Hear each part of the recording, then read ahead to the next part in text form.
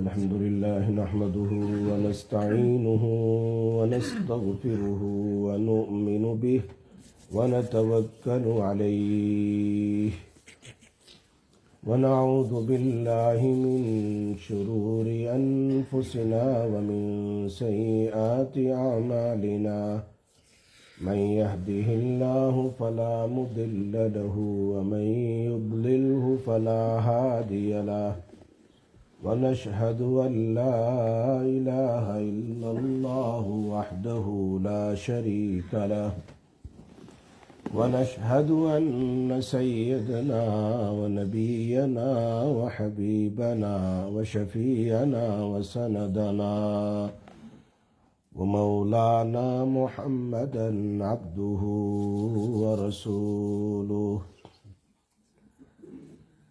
صلى الله تعالى عليه وعلى آله وأصحابه وأزواجه وأهل بيته وأهل طاعته أجمعين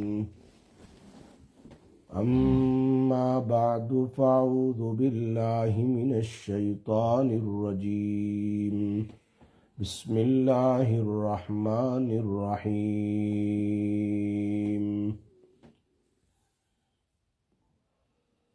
يا أيها الذين آمنوا كتب عليكم الصيام كما كتب على الذين من قبلكم لعلكم تتقون وقال النبي صلى الله عليه وسلم إن الله افترض عليكم صيامه وسننت لكم قيامه أو كما قال رسول الله صلى الله عليه وسلم وقال النبي صلى الله عليه وسلم أقرب ما يكون العبد إلى الله تبارك وتعالى في السجود أو كما قال رسول الله صلى الله عليه وسلم صدق الله العلي العظيم وصدق رسوله النبي الأمي الحبيب الكريم ونحن على ذلك لمن الشاهدين والشاكرين والحمد لله رب العالمين اللهم صل على محمد وعلى آل محمد كما صليت على إبراهيم وعلى آل إبراهيم إنك حميد مجيد اللهم بارك على محمد وعلى آل محمد كما باركت على إبراهيم وعلى آل إبراهيم إنك حميد مجيد. میرے محترم دوستو، میرے بزرگوں، میرے بھائیوں، ماہ مبارک رمضان کے مہینے کی آمد ہے.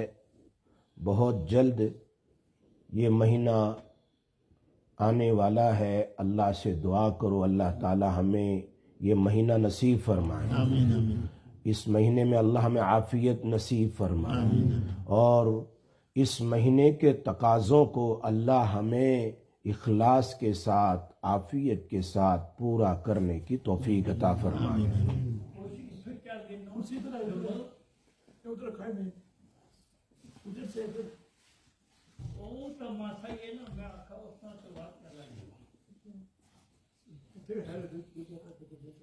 ادھر جگہ ہے، بیٹھ جاؤ. بیچ میں اتنا زور سے نہ بولو، بیان کے درمیان جگہ ہے. بھائی دیکھو ان کو کرسی دے دو قریب میں جہاں. او بھائی جسٹ گیو می چیئر کوکلی.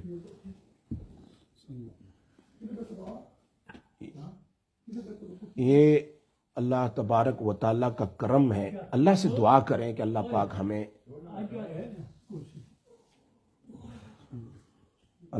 ہمیں عبادت کی توفیق نصیب فرمائے.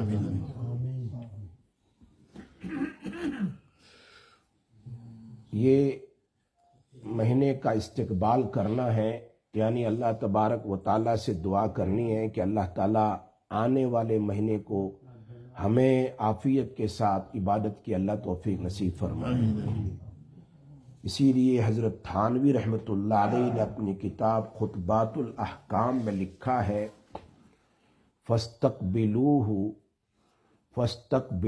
بالشوق والایمان، رمضان کے مہینے کا استقبال کرو شوق کے ساتھ اور امیدوں کے ساتھ، اس لیے کہ یہ وہ مہینہ ہے نبی اکرم صلی اللہ علیہ وسلم 2 مہینے پہلے سے دعا کر رہے ہیں کہ اللہ ہمیں یہ مہینہ نصیب فرما، پہلے سے، اور فرماتے ہیں اللہم بارک لنا فی رجب و شعبان و بلغنا رمضان، پہلے سے دعا کر بھائی رجب میں برکت نصیب فرما، شعبان میں بھی برکت نصیب فرما، اور ہم اتنی لمبی عمر نصیب فرما کہ ہم رمضان کے مہینے کو پالیں۔ 2 مہینے پہلے سے اللہ کے نبی صلی اللہ علیہ وسلم رمضان کے روزے مانگ رہے ہیں، رمضان کا مہینہ مانگ رہے ہیں، اور حدیث میں ہے کہ جیسے ہی رمضان کا مہینہ اینڈ ہوتا ہے، رمضان کا مہینہ ختم ہوتا ہے لاسٹ ایئر شوال کی 1 تاریخ سے، اللہ تبارک و تعالی فرشتوں کو حکم کرتے ہیں، صحیح حدیث ہے، ان الجنت لتزخرف لرمضان من الرأس الحول الى حول قابل، پورے 11 مہینے اے میرے فرشتوں جنت کو بیوٹیفائڈ اور مزین کر دو۔ 11 مہینے فرشتے جنت کو اس کو مزین کرتے ہیں۔ جب رمضان کا پہلا روزہ چاند ہو جاتا ہے، اب رمضان کے دروازے کھول دیے جاتے ہیں اور جہنم کے دروازے بند کر دیے جاتے ہیں۔ حالانکہ جنت کو پریپیئر کرنے کی ضرورت نہیں ہے، it's a beautified from the day 1۔ وہ تو ہمارے یہاں اگر کوئی منسٹر آنے والا ہو یا پرائم منسٹر کسی شہر میں آنے والا ہو یا کوئی بڑا آدمی آنے والا ہو تو ایم پی اور کاؤنسلر اور بڑے لوگ کاؤنسل والے کیا کرتے ہیں، رودوں کو برابر صاف کرواتے ہیں، اچھی لائٹیں لگاتے ہیں، بہت سارا بیوٹیفائڈ کرتے ہیں ان کے انتظار میں، لیکن اللہ جنت کے انتظار میں 11 مہینے تک جنت کو مزین کرواتا ہے۔ حالانکہ جنت تو ہے ہی مزین، اس کو مزین کرنے کی ضرورت نہیں، لیکن اللہ پھر بھی کہتا ہے کہ اس کو بڑھاتے جاؤ، اور ایسا نہیں شوال کی 1 تاریخ کو مزین، پھر اور مزین، پھر اور مزین، 11 مہینے تک اس کی روشنی بڑھاتے گئے۔ اب جنت کے دروازے کھول دو، اس لیے کہ میرے بندے رمضان میں روزے رکھیں گے۔ اللہ کو اتنا محبوب ہے رمضان کا مہینہ، کاش کہ اللہ میں قدر کی توفیق نصیب ہو۔ سمجھیں یہ مہینہ بار بار نہیں ملتا ہے، یہ مہینہ بار بار نہیں ملتا۔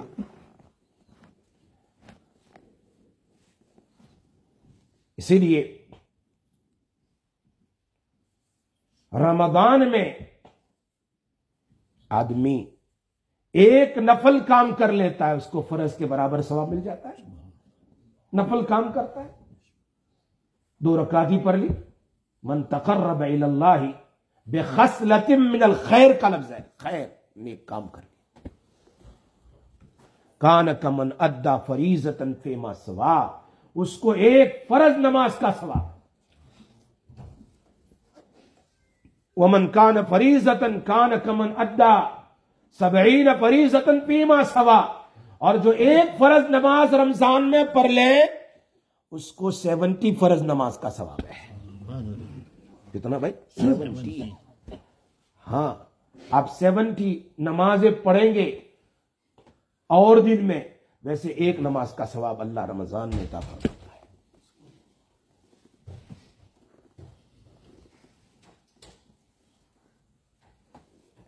اور اللہ پاک نے یہ عبادتیں صرف عطا کی ہے انسانوں کو اور جناتوں کو، وما خلقت الجن والانس الا لِيَعْبُدُونِ۔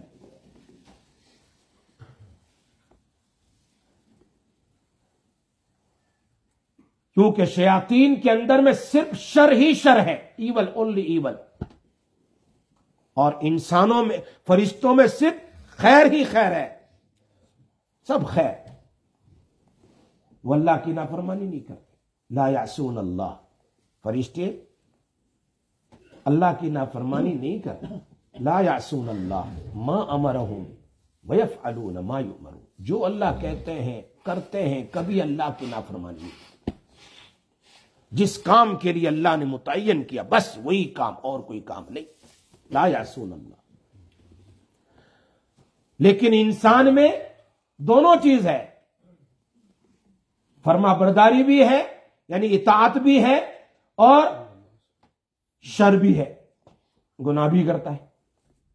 ایک انسان ایسا ہے، جنات میں، شیطان میں شر ہی شر ہے، فرشتوں میں خیر ہی خیر، انسان میں دونوں ہیں، اور اللہ کہتے ہیں میں دونوں چیز والے کو قبول کرتا ہوں۔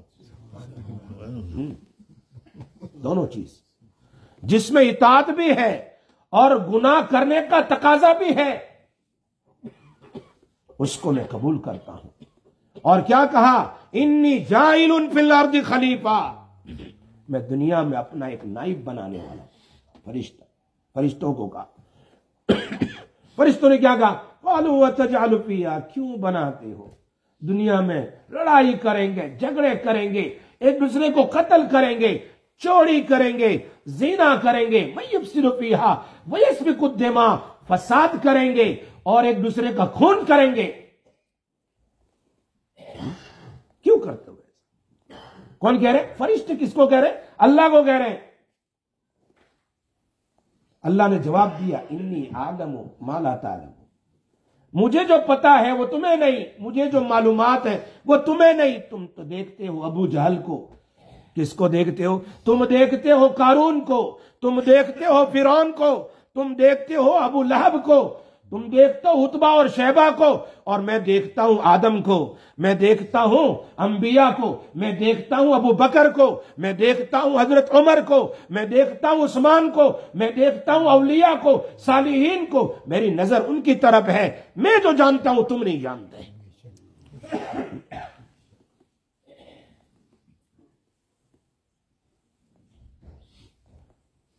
انسان کو تو پیدا ہی کیا صرف عبادت کے لیے، صرف عبادت کے لیے، لیکن ساتھ میں جوڑ دیا، چل تو کھانا بھی کھا لینا، پانی بھی پینا، تو سو بھی جانا، تو کپڑے بدلنا، تو غسل کرنا، تو جاب پر بھی جانا، تو بزنس بھی کرنا، سب کچھ پیدا ہی تو کیا تھا صرف عبادت کے لیے۔ قرآن کہہ رہا ہے وَمَا خَلَقْتُ الْجِنَّ، میں نے پیدا نہیں کیا انسان جنات کو، الا مگر صرف میری عبادت کے لیے، بس میری بات۔ لیکن اگر آپ لوگ سمجھے قرآن کی تفسیر، کیا کہہ رہے ہیں؟ لیعبدون کا معنی ہے لیعرفون، میری پہچان کے لیے، کہ تم جاب پر ہو تو پہچانو میرا اللہ کون ہے، دکان میں ہو تو پہچانو میرا اللہ کون ہے، وہ دیکھ رہا ہے، گھر میں بچوں کے پاس، بیوی کے پاس ہو، پہچانو میرا اللہ وہ ہے جو دیکھ رہا ہے۔ جہاں کہیں ہو، لیعرفون، اللہ کو پہچانو، ہاں اللہ کو پہچانو۔ تم پہچانو گے تو پھر تمہارا جاب بھی عبادت بن جائے گا، تم پہچانو گے تمہارا کھانا کھانا بھی عبادت بن جائے گا، تم اللہ کو پہچانو گے تمہارا سونا بھی عبادت بن جائے گا، تم پہچانو گے اللہ کو تو 10-15 منٹ ٹوائلٹ باتھ روم میں گزارنا بھی تمہارے لیے عبادت بن جائے گا۔ اگر پہچانو گے تو، نہیں پہچانو تو کوئی ثواب نہیں، نہیں پہچانو گے تو کوئی ثواب نہیں ہے۔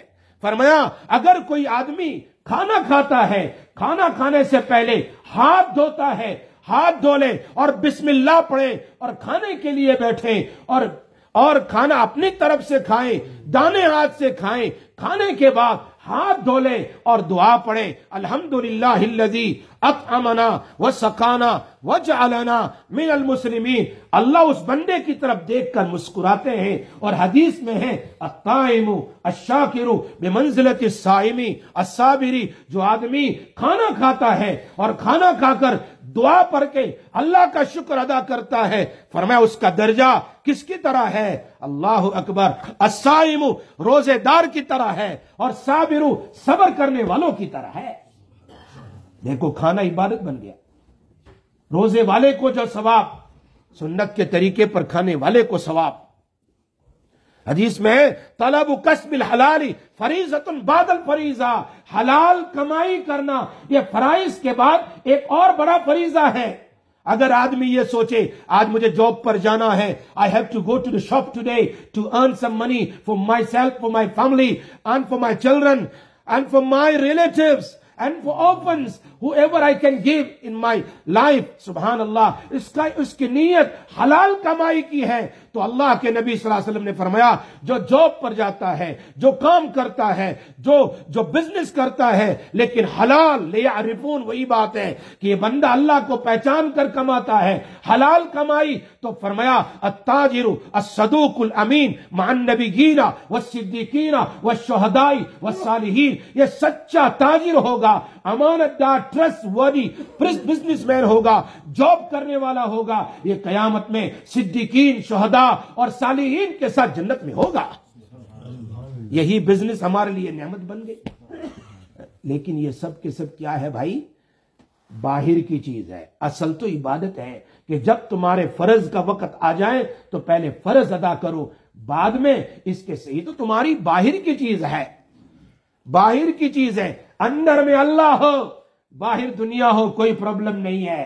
کشتی کی طرح ادھر بھی پانی، ادھر بھی پانی، ادھر بھی پانی، پیچھے بھی پانی، نیچے بھی پانی، اوپر کشتی ہے، کوئی پرابلم نہیں، چل رہی ہے، لیکن یہ کشتی پانی سے بھر گئی، اندر میں پانی آ گیا تو یہ ڈوب جائے گی۔ فرمایا اسی طرح آگے دنیا دائیں طرف بائیں طرف حلال کمائی ہے، لیکن اندر میں اللہ ہے، بدن سے اپنی پریکٹیکلی سنت رسول صلی اللہ علیہ وسلم ہے، اتباع ہے، تو یہ آدمی دنیا کا کام کرتے ہوئے بھی جنت کما سکتا ہے۔ اس کا سونا بھی عبادت بن جائے گا کہ انشاءاللہ میں سوؤں گا کچھ 4-5 گھنٹے، فجر کی نماز میں جماعت کے ساتھ پڑھوں گا تاکہ مجھے آرام ہو جائے، اور میں کھانا کھاتا ہوں تاکہ میں نماز پڑھ سکوں، قرآن پڑھوں، مجھے طاقت ملے، میں ذکر اللہ کروں، یہ سارا کھانا اس کے لیے عبادت بن جائے گا۔ یہ لوازمات ہے، اصل اللہ کا حکم ہے، ہاں اس کو پورا کرنا ضروری ہے۔ تو میں آپ سے کہہ رہا تھا کہ اللہ کو یہ بندہ بہت محبوب ہے، بہت محبوب۔ کیوں؟ اس کے اندر میں اطاعت بھی ہے اور معصیت بھی ہے، اطاعت فرما برداری، اور دوسری طرف گناہ کرنے کی بھی طاقت ہے، دونوں ہے، لیکن گناہ کو چھوڑ کر اللہ کا محبوب بن جاتا ہے۔ گناہ سامنے ہے، فجر کی نماز میں دل نہیں ہوتا، it's too cold to go masjid, stand up and have to make wuzu and get up and go to masjid، اتنی گرم بلینکٹ میں سویا ہوا ہے، اور نیبر میں پڑوس میں بیوی بھی ہے، سو چھوڑ کے جانا مشکل مسئلہ ہے۔ ایسی صورت میں اڑتا ہے، میرے اللہ کا فرمان ہے، میرے اللہ کا حکم ہے، میں اٹھوں گا وقت پر، فرض ہی تو پڑھنا ہے مجھے۔ رات تو سویا، اللہ پاک نے مجھے اتنی اچھی نیند دی، اور ایک حکم اس کا پورا نہ کروں۔ وہ قوم، پچھلی قوم جب گناہ کرتی تھی تو رات میں ان کے دروازوں پر لکھ دیا جاتا تھا اس نے کیا گناہ کیا ہے، لوگوں میں بدنام ہو جاتے تھے۔ وہ اللہ جو میرے اور آپ کے عشاء کی نماز نہ پڑھی پھر بھی وہ سلاتا ہے، سوتا ہے، تو کم سے کم اٹھ کر فجر کی نماز تو پڑھ، اللہ کی طرف جا، اٹھے گا تو مسجد کی طرف آئے گا، تیرا قدم قدم اللہ کے یہاں محبوب ہوگا، نیکیوں کا سبب ہوگا۔ اور اللہ کہہ رہے، نبی صلی اللہ علیہ وسلم کہہ رہے صحابہ سے دور رہو تاکہ تم چل کر آؤ، جتنے قدم چلو گے اتنا ثواب زیادہ ہوگا۔ یہ اٹھا، آیا مسجد میں، اللہ کا حکم پورا کیا، حالانکہ یہ سونا بھی چاہتا تھا کہ میں نماز نہ پڑھوں، سوتا رہوں۔ نیند بڑی اچھی پیاری ہے، اور آخری پہر کی نیند بھی بڑی عجیب ہوتی ہے۔ یہ بندہ ہے راستے میں چل رہا ہے، غیر محرم ہے، اپنی آنکھوں کو بچاتا ہے، نیچے دیکھتا ہے کہ میرا اللہ لیعرفون، میں جانتا ہوں وہ ہر جگہ موجود ہے، تو اس کا نیچے دیکھنا اس کے لیے عبادت بن جاتا ہے، اس کا نیچے دیکھنا اس کے لیے مغفرت کا ذریعہ، بلکہ بعض روایت سے معلوم ہوتا ہے کہ اگر یہ اپنی آنکھوں کو بچائے گا تو اللہ اس کو ایمان کی موت نصیب کرے گا۔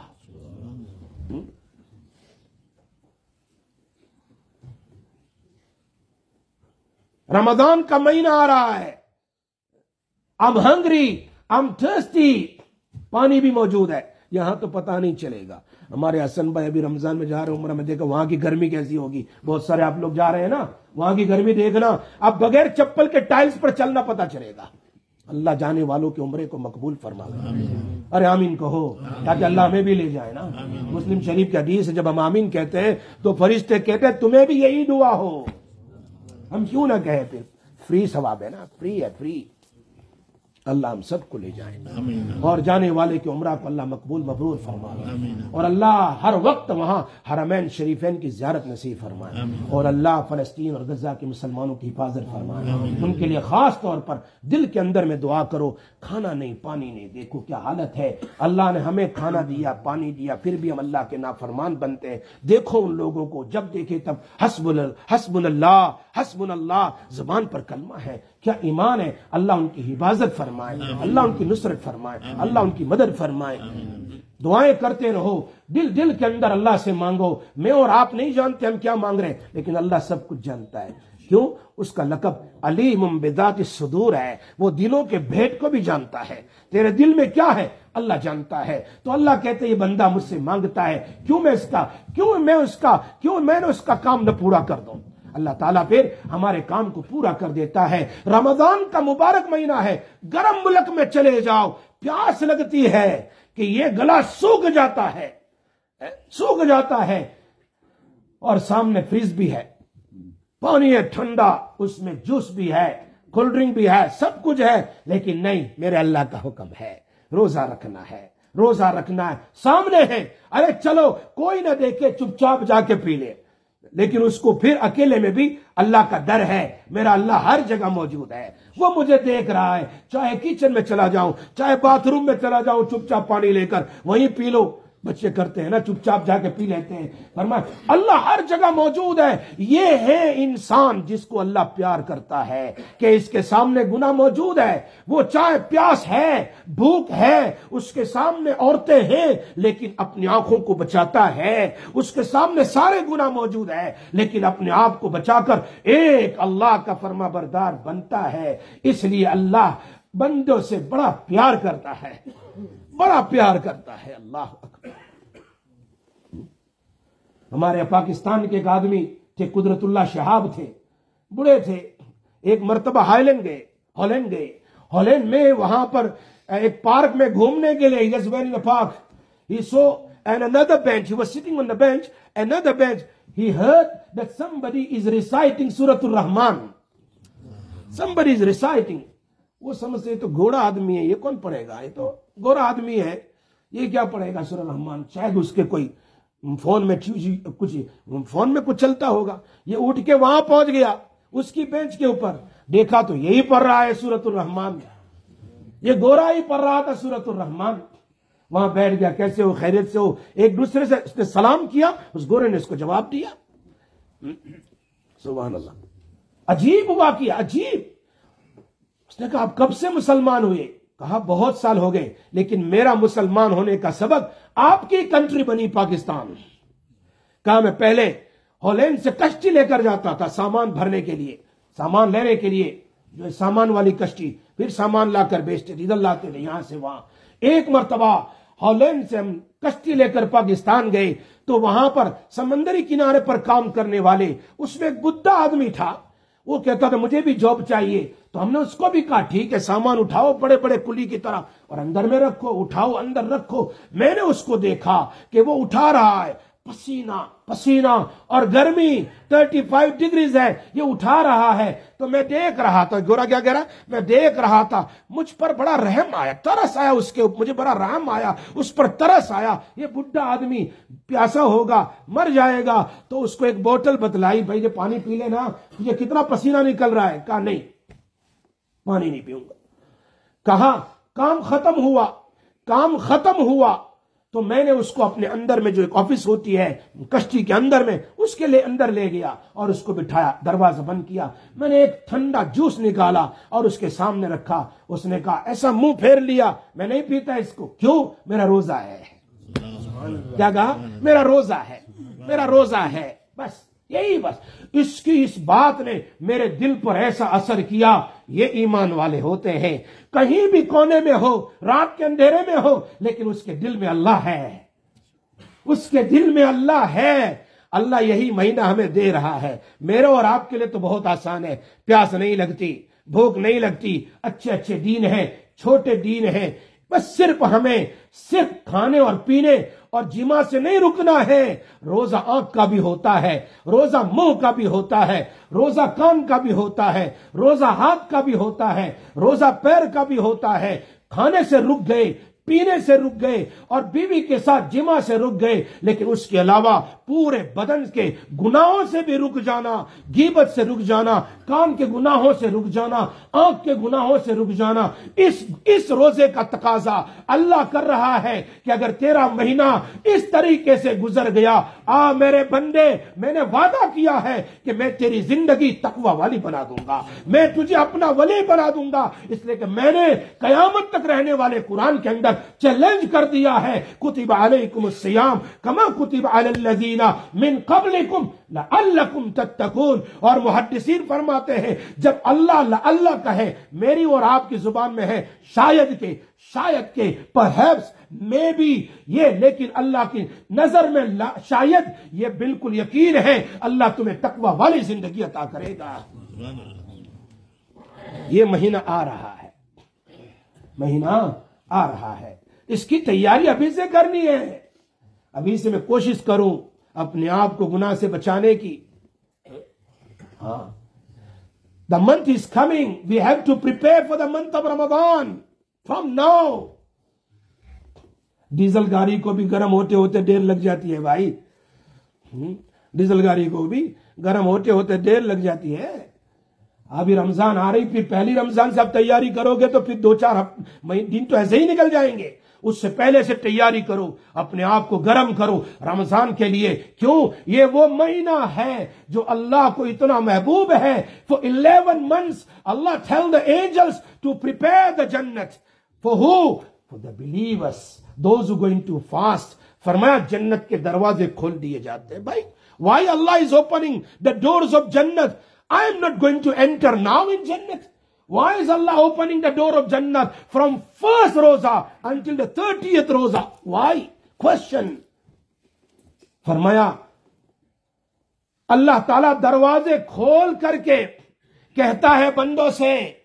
ابن حجر اسقلانی ابن بطال فرماتے اس حدیث کی شرح میں, they mention the commentary of this hadith, فرمایا کہ اس لیے کھول دیا جاتا ہے, the month of Ramadan is coming. Allah said, I'm waiting for you. I will make it easy for you.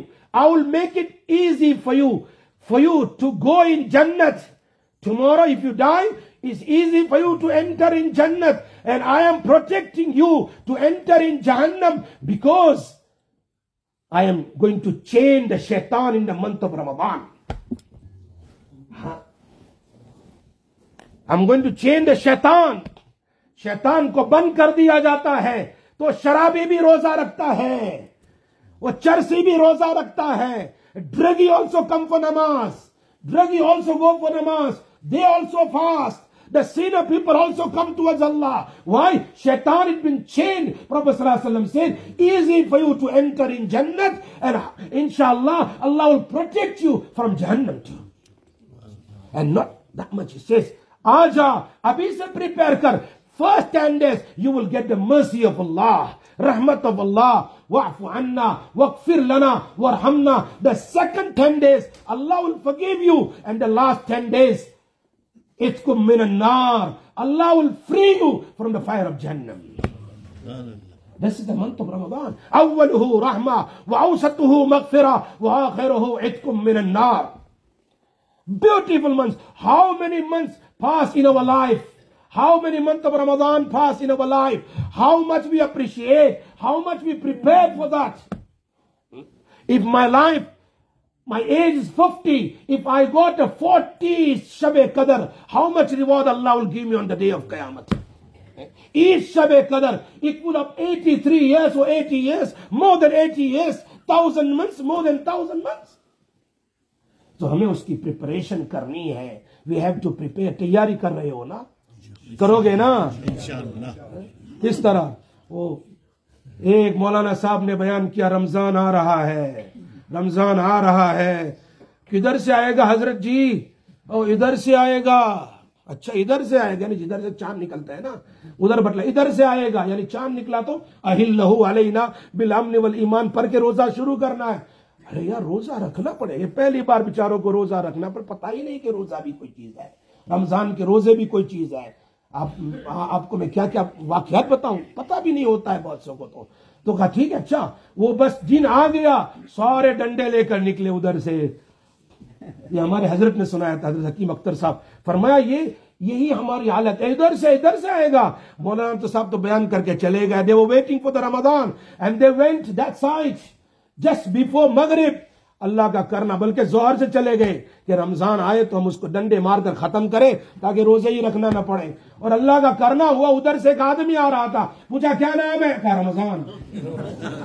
اس بیچارے کا جیسے ابھی ہوا بیچاری کو وہ حلوۃ لکھا ہوا تھا. حلوۃ کے معنی میٹھا میٹھا. اور اس کو لوگوں نے کیا کہا، یہ قرآن کی آیت ہے، اس کے کپڑے پر قرآن کی آیت، اس کو مارو پکڑو ڈالو ذہن میں. ارے بھائی یہ چیز ہوئی. رمضان جو ہے نا اس کو ایسا مارا کہ رمضان ہی ختم ہو گئی. ایسا نہیں ہے. We have to prepare. اگر تہجد نہیں پڑھتے تہجد کی تیاری ابھی سے کرو کہ سحری میں اٹھ کے تہجد پڑھنی ہے. اوابین نہیں پڑھتے مغرب کے بعد 6 رکعت ابھی سے پڑھنا شروع کرو. تھوڑا تھوڑا قرآن پڑھنا شروع کرو اور اللہ سے مانگو. اللہ آنے والا مہینہ آسان کر دے، آسان کر دے. اللہ آسان کر دے گا. اللہ میں عمل کی توفیق عطا فرمائے. واخر دعوانا الحمدللہ رب العالمین.